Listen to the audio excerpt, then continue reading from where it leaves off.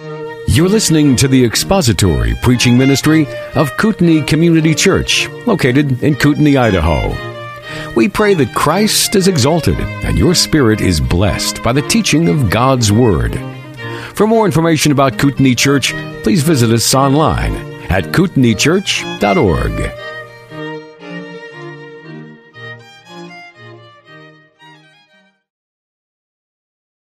In the book of Philippians.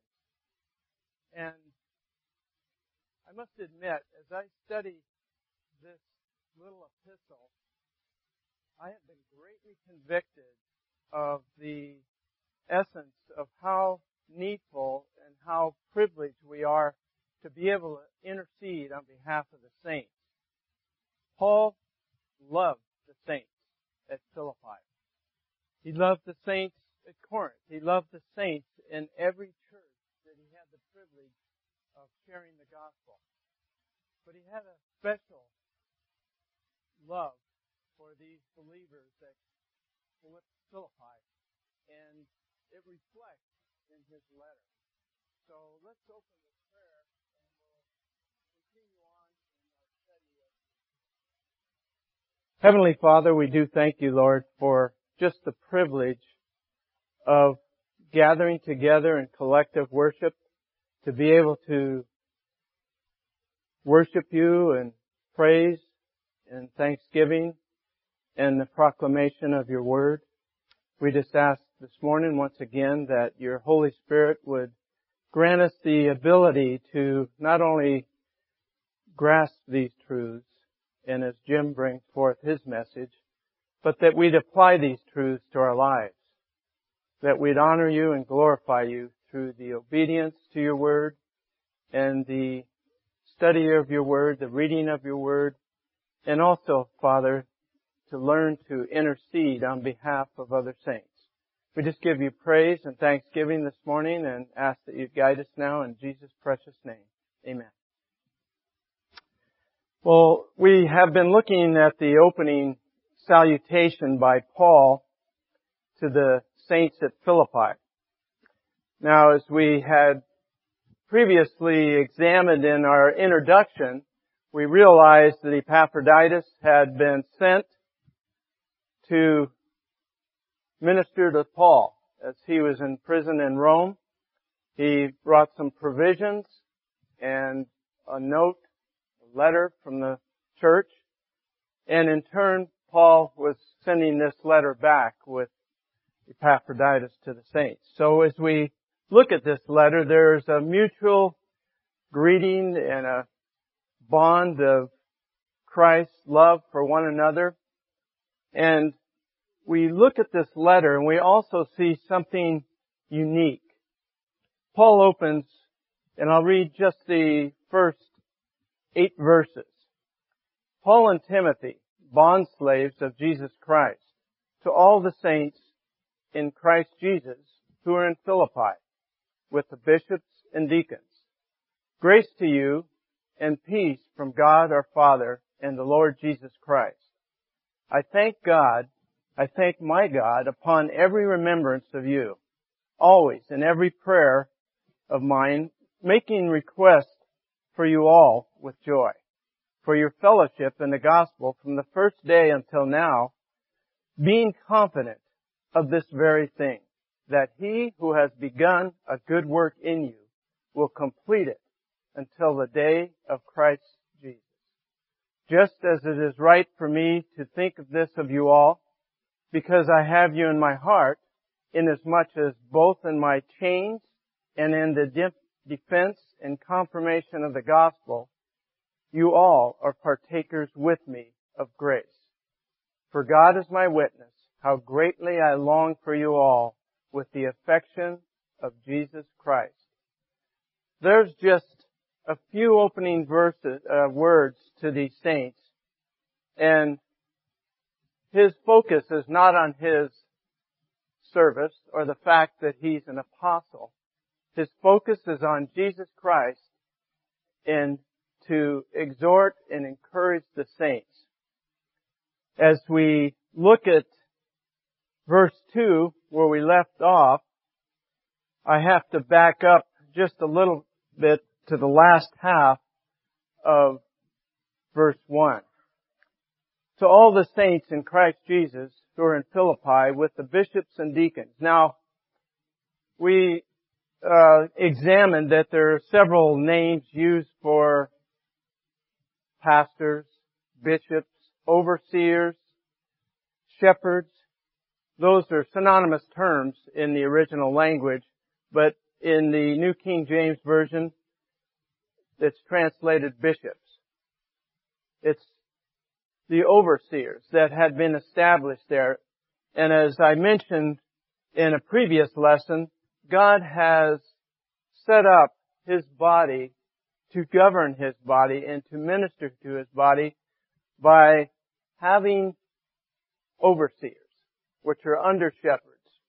They are responsible for the teaching and preaching of God's Word and building up and equipping of the saints. They are also to guard against heresies and false teachers. So this is some of the functions of the overseers. There were these overseers in Philippi. And so apparently they were at a point in maturity in which these saints could have pastors or bishops or overseers that were ministering to the saints right there in Philippi. So Paul was rejoicing over these saints and their growth, and he used this common greeting in several other letters. He used them in Romans, in 1st or 2nd Corinthians, Ephesians, and 2nd Thessalonians. That was a common expression of the apostle's deep love for his fellow believers. Even the immature believers in Corinth, as Cornell has been teaching through the book of Corinthians, we see that there was some elements of their immaturity that brought great cause for Paul's distress and concern. But here, he must have felt a especially deep sense of joy and gratitude because they had brought him such satisfaction, seeing their growth, seeing their love for one another, but also continuing to partake in the gospel, the proclamation of the gospel. The saving eternal grace that is granted to a repentant, believing sinner is the supreme gift of God. And as we look at verse 2, Paul says, "Grace to you and peace from God our Father and the Lord Jesus Christ." When we think about the grace, there's no peace or anything else apart from that. Because of God's eternal, everlasting grace, we have been brought to the Lord Jesus Christ in salvation. We've been granted grace before the foundation of the world, when God set His heart upon those whom He predestined to be conformed to the image of His Son. So that grace has been exercised by our Lord throughout history of all mankind. This salutation also expresses Paul's love and concern for the believers of Philippi, but this common greeting of using God, our Father, and the Lord Jesus Christ repeatedly emphasizes the oneness in nature of God the Father and our Lord Jesus Christ. The common greeting of God our Father, Jesus Christ, it is the essence of the essential divine nature of Christ and the Father. Of course, the Holy Spirit gave inspiration to God's Word. So we have pictured in this epistle by the evidence of God's inspiration and the reflection of the Father and Son, the triune Godhead that we serve. The first greeting that Paul has for these Christians is grace. Now, there's the definition of God's unmerited favor that is given to this word. And there's also another one that was given, which I think is a very apropos description. God's grace is that which is unmerited favor towards man and its reflection in the life. So when we think of God's grace imparted to us, it also should be reflecting in our lives. Grace comes before peace. Paul writes, grace and peace to you, not peace and grace. Because apart from grace, we would not have God's peace. Grace is not only a word in Paul's greeting. The second word is peace, which was a common greeting to the Gentiles, also among the Jewish people, because it translates the word shalom. Paul combines the two characteristics to this church, which was part Jewish and part Gentile believers. But here, it has a deeper meaning for peace. As we think of peace, peace comes from God, and we have peace with God. Now, you can hold your place here and just go back, if you would, to Romans 5 and verse 1. And Paul gives a description of the other element of peace here in verse 1 of Romans 5.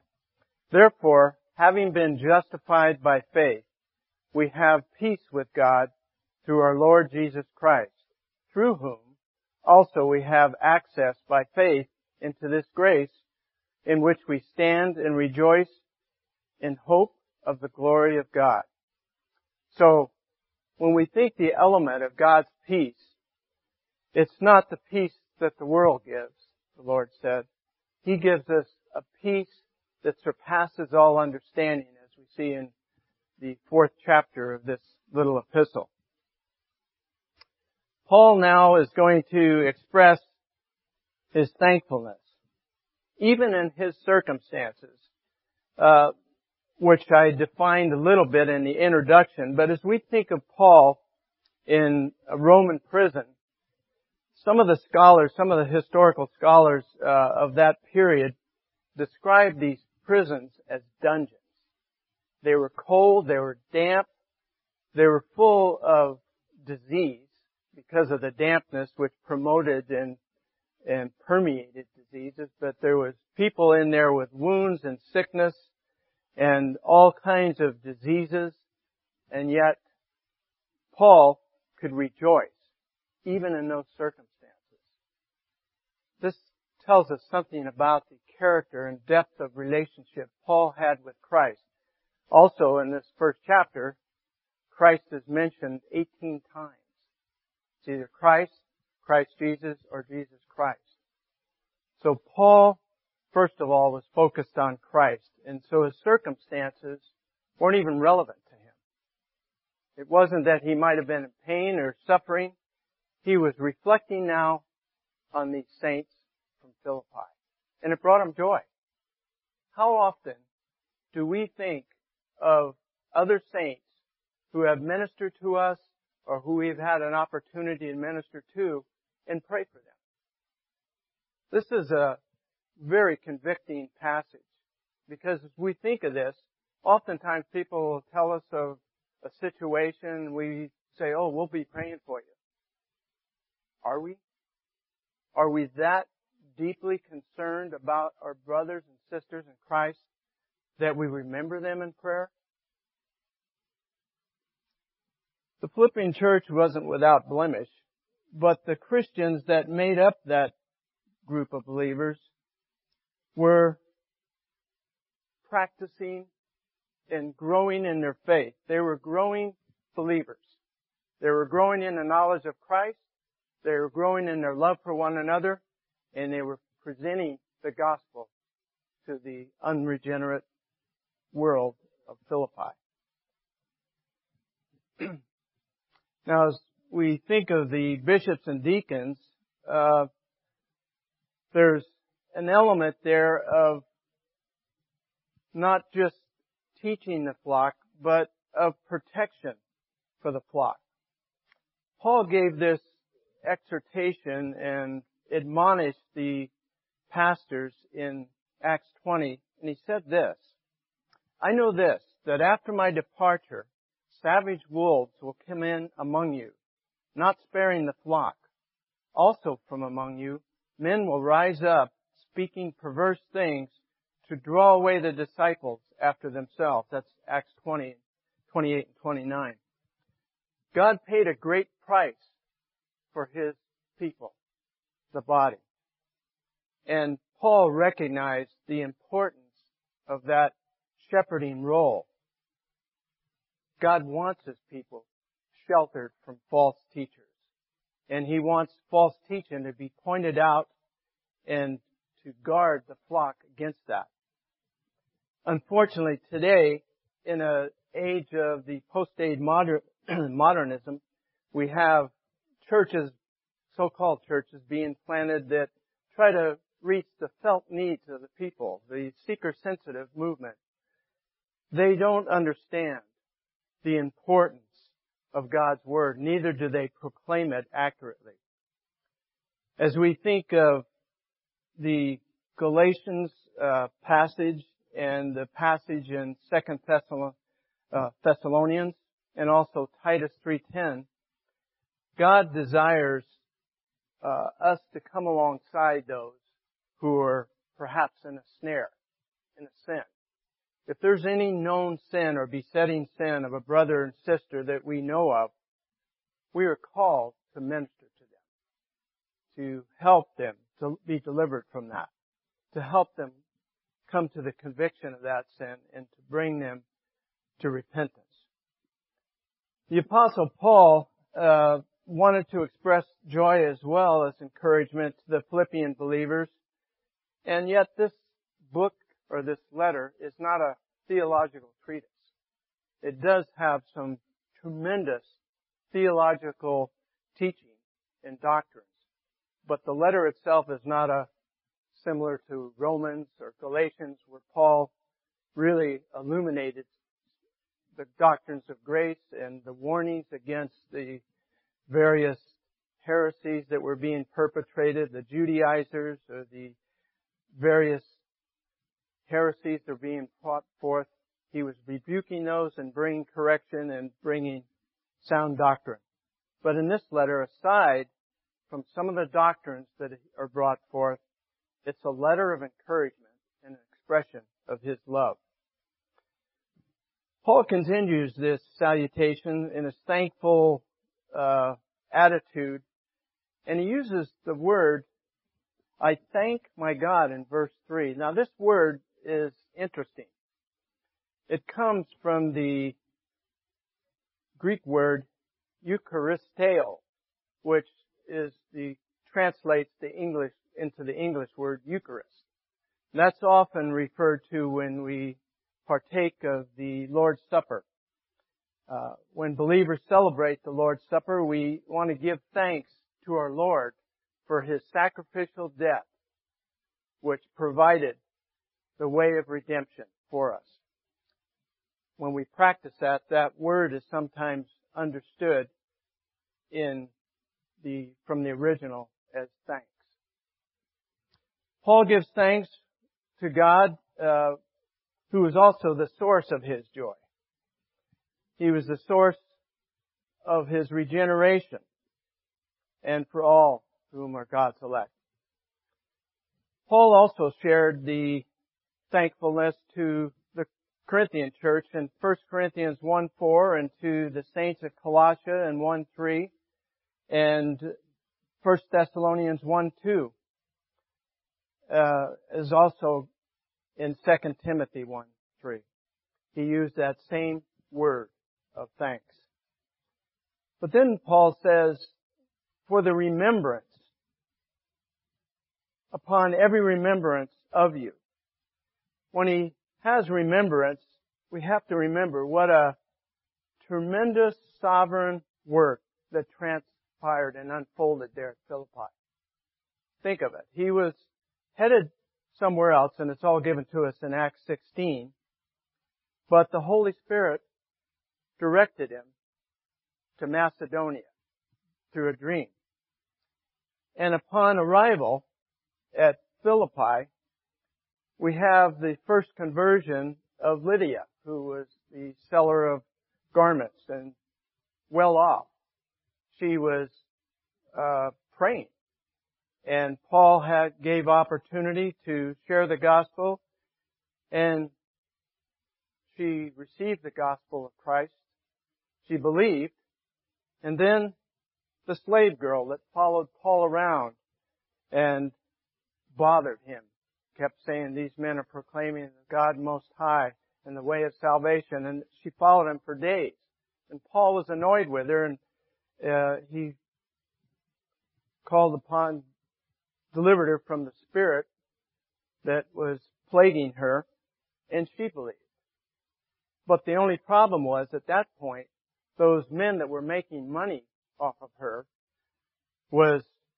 they were angry at Paul. And so they brought false charges against Paul. They beat him and then imprisoned him. And yet, he had joy over these converts. And while in prison, they're singing at midnight.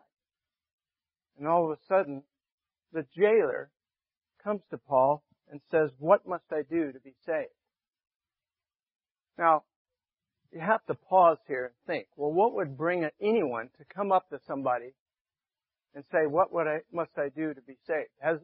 I don't know if anyone here has experienced that. I mean, we've all perhaps had opportunity, and maybe someone has worded it in just that way. I saw one hand go up, so that's great to see that somebody actually said it in that way. What must I do to be saved? Evidently, in Paul's praying and his praise to God, it had enough content, or that jailer had heard and seen enough from the Apostle Paul to be able to realize that this was a man of God. This was a man who could point him to the one true God. So he fell down and asked Paul, what must I do to be saved? And of course, Paul rejoiced over that conversion.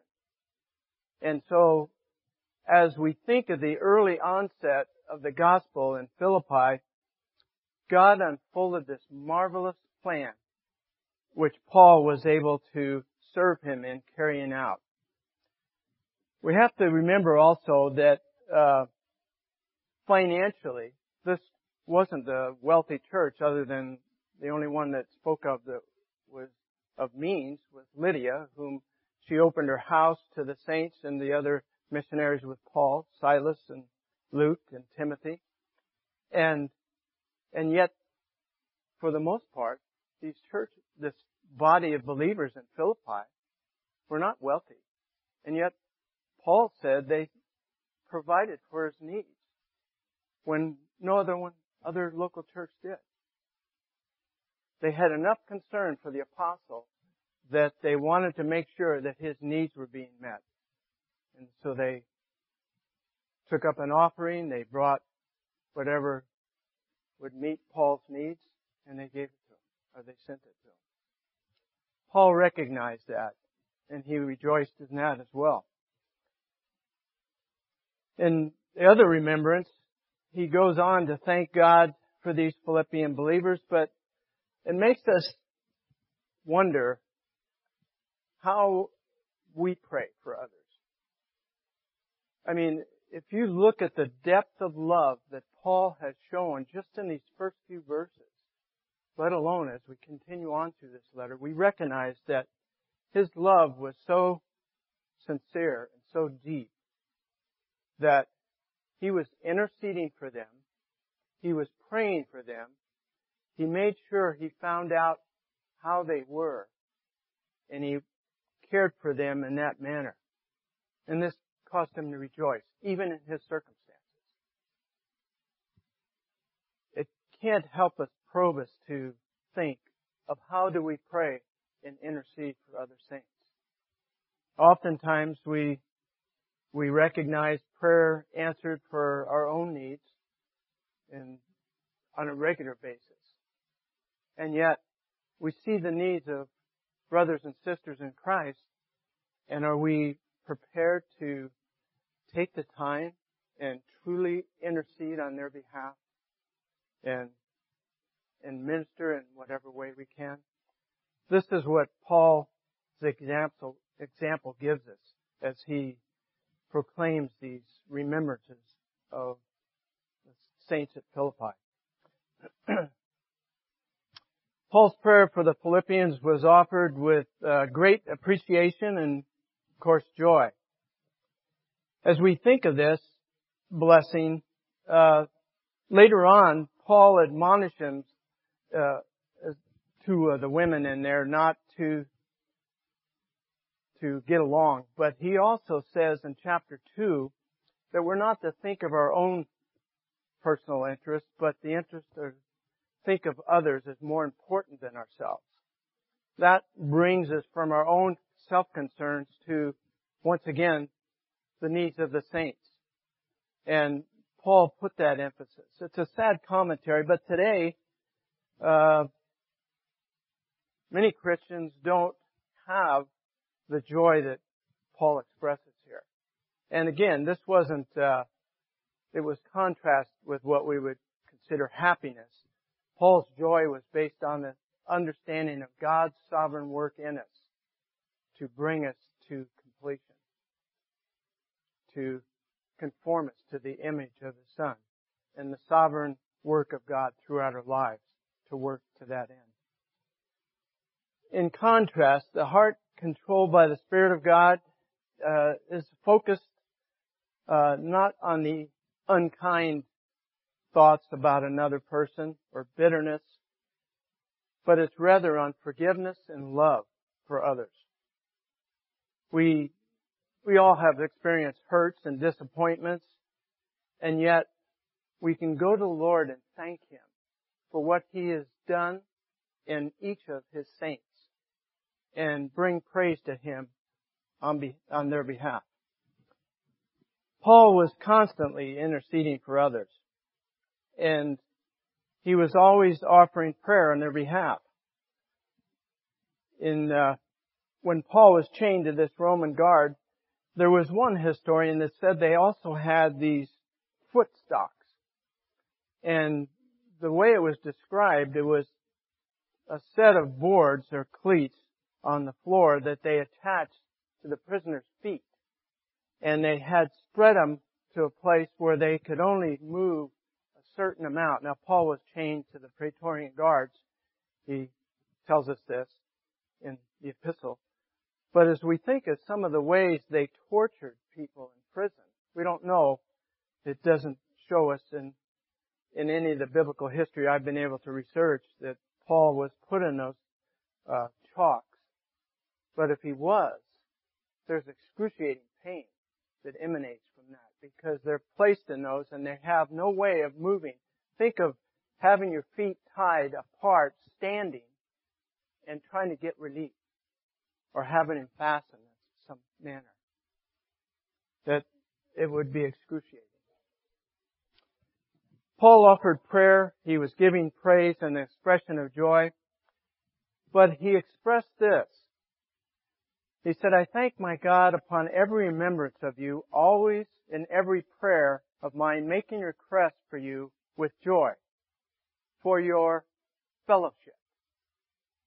This is an extremely important word. Some of the translations may use the word, I think NASB used the word partnership. But fellowship. There are several things here. One, Paul experiences joy because the Philippians were participating in salvation. They were growing in their love and knowledge of Christ, and they were transformed sinners, just as we all are. They deserved punishment and yet received pardon. And Paul says, by their lives were changed by the gospel, and it is evident from this verse that he said from the first day and even till now, Now, this book was written almost 10 years after Paul first brought the gospel to Philippi. And Paul is expressing their personal growth and his knowledge of that and his thanks for that. They also participated in the spread of the gospel. They were committed to the furtherance of the gospel, which is the main reason that Paul was so excited about these Philippian believers. And third, they also participated by becoming partners in the gospel through their gifts and kindness and contributions to Paul and for others that were needing support as missionaries. The meaning of this word, koinonia, is beyond participation. It also includes the fellowship of the community of believers. It is a Spirit-produced communion with other believers, brothers and sisters in Christ. A person whose life is in Christ will long for the fellowships of saints. If you have traveled and you go to another place of worship where during your travels, there is a kinship that you automatically have with those believers in Christ, no matter where you go. And when you have a reunion with a Christian that you haven't seen for a long period of time, you rejoice with that brother or sister. This is part of what fellowship means. Fellowship is also the fellowship of grace. This isn't a man-made organization. It's not a club. It's not founded by men. It is the body of Christ.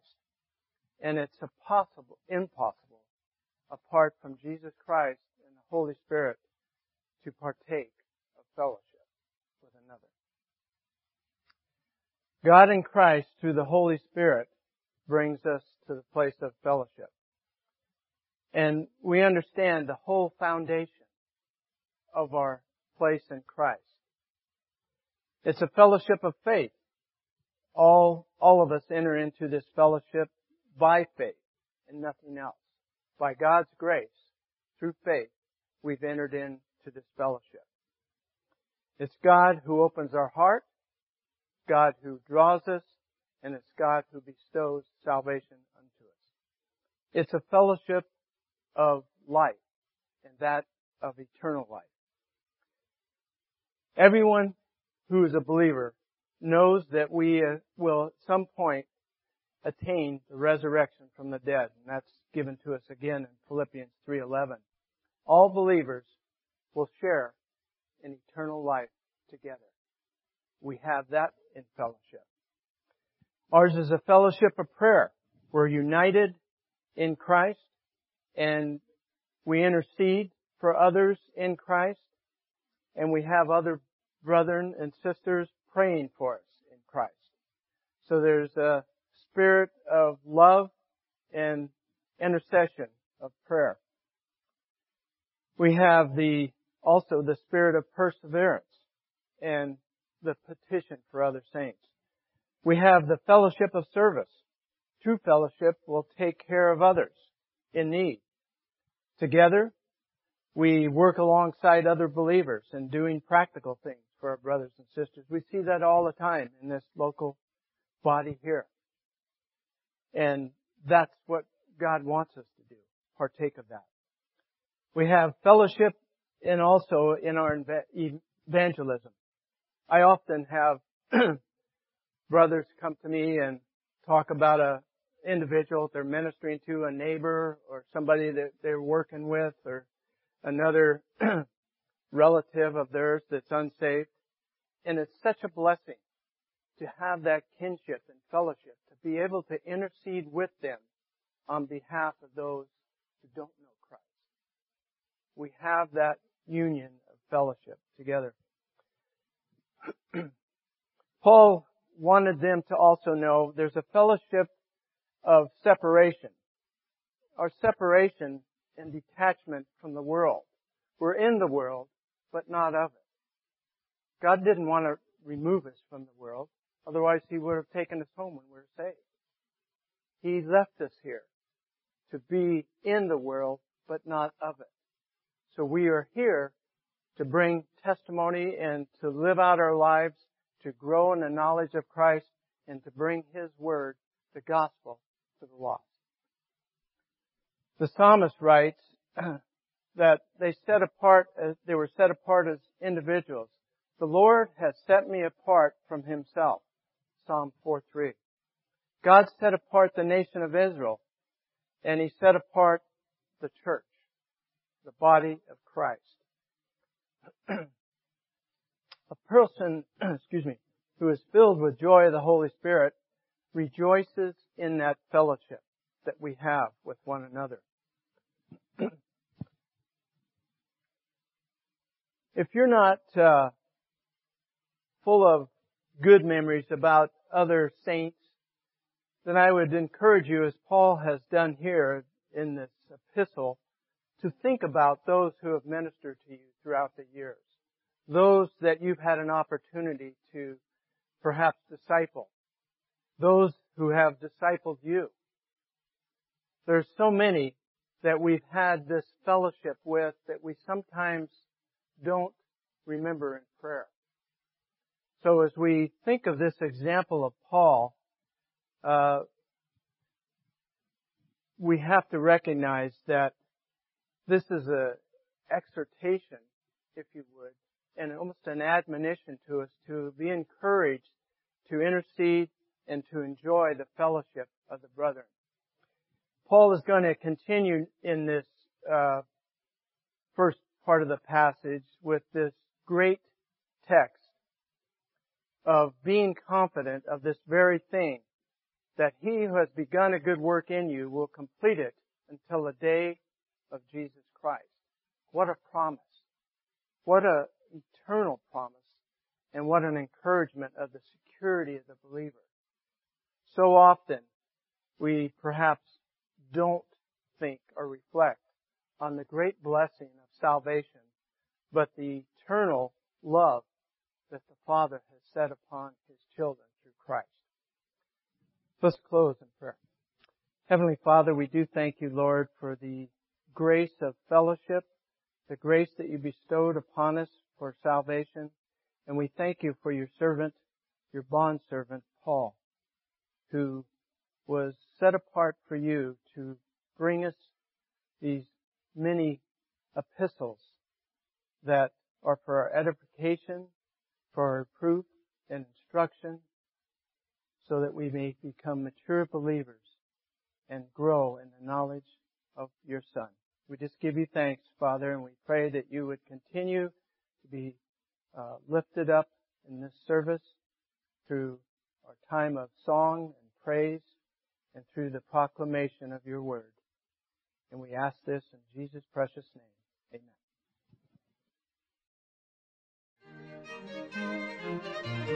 Thank you for listening to the latest podcast from Kootenai Church.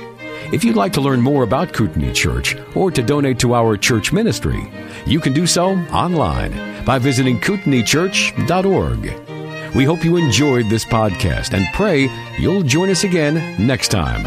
Once again, thank you for listening.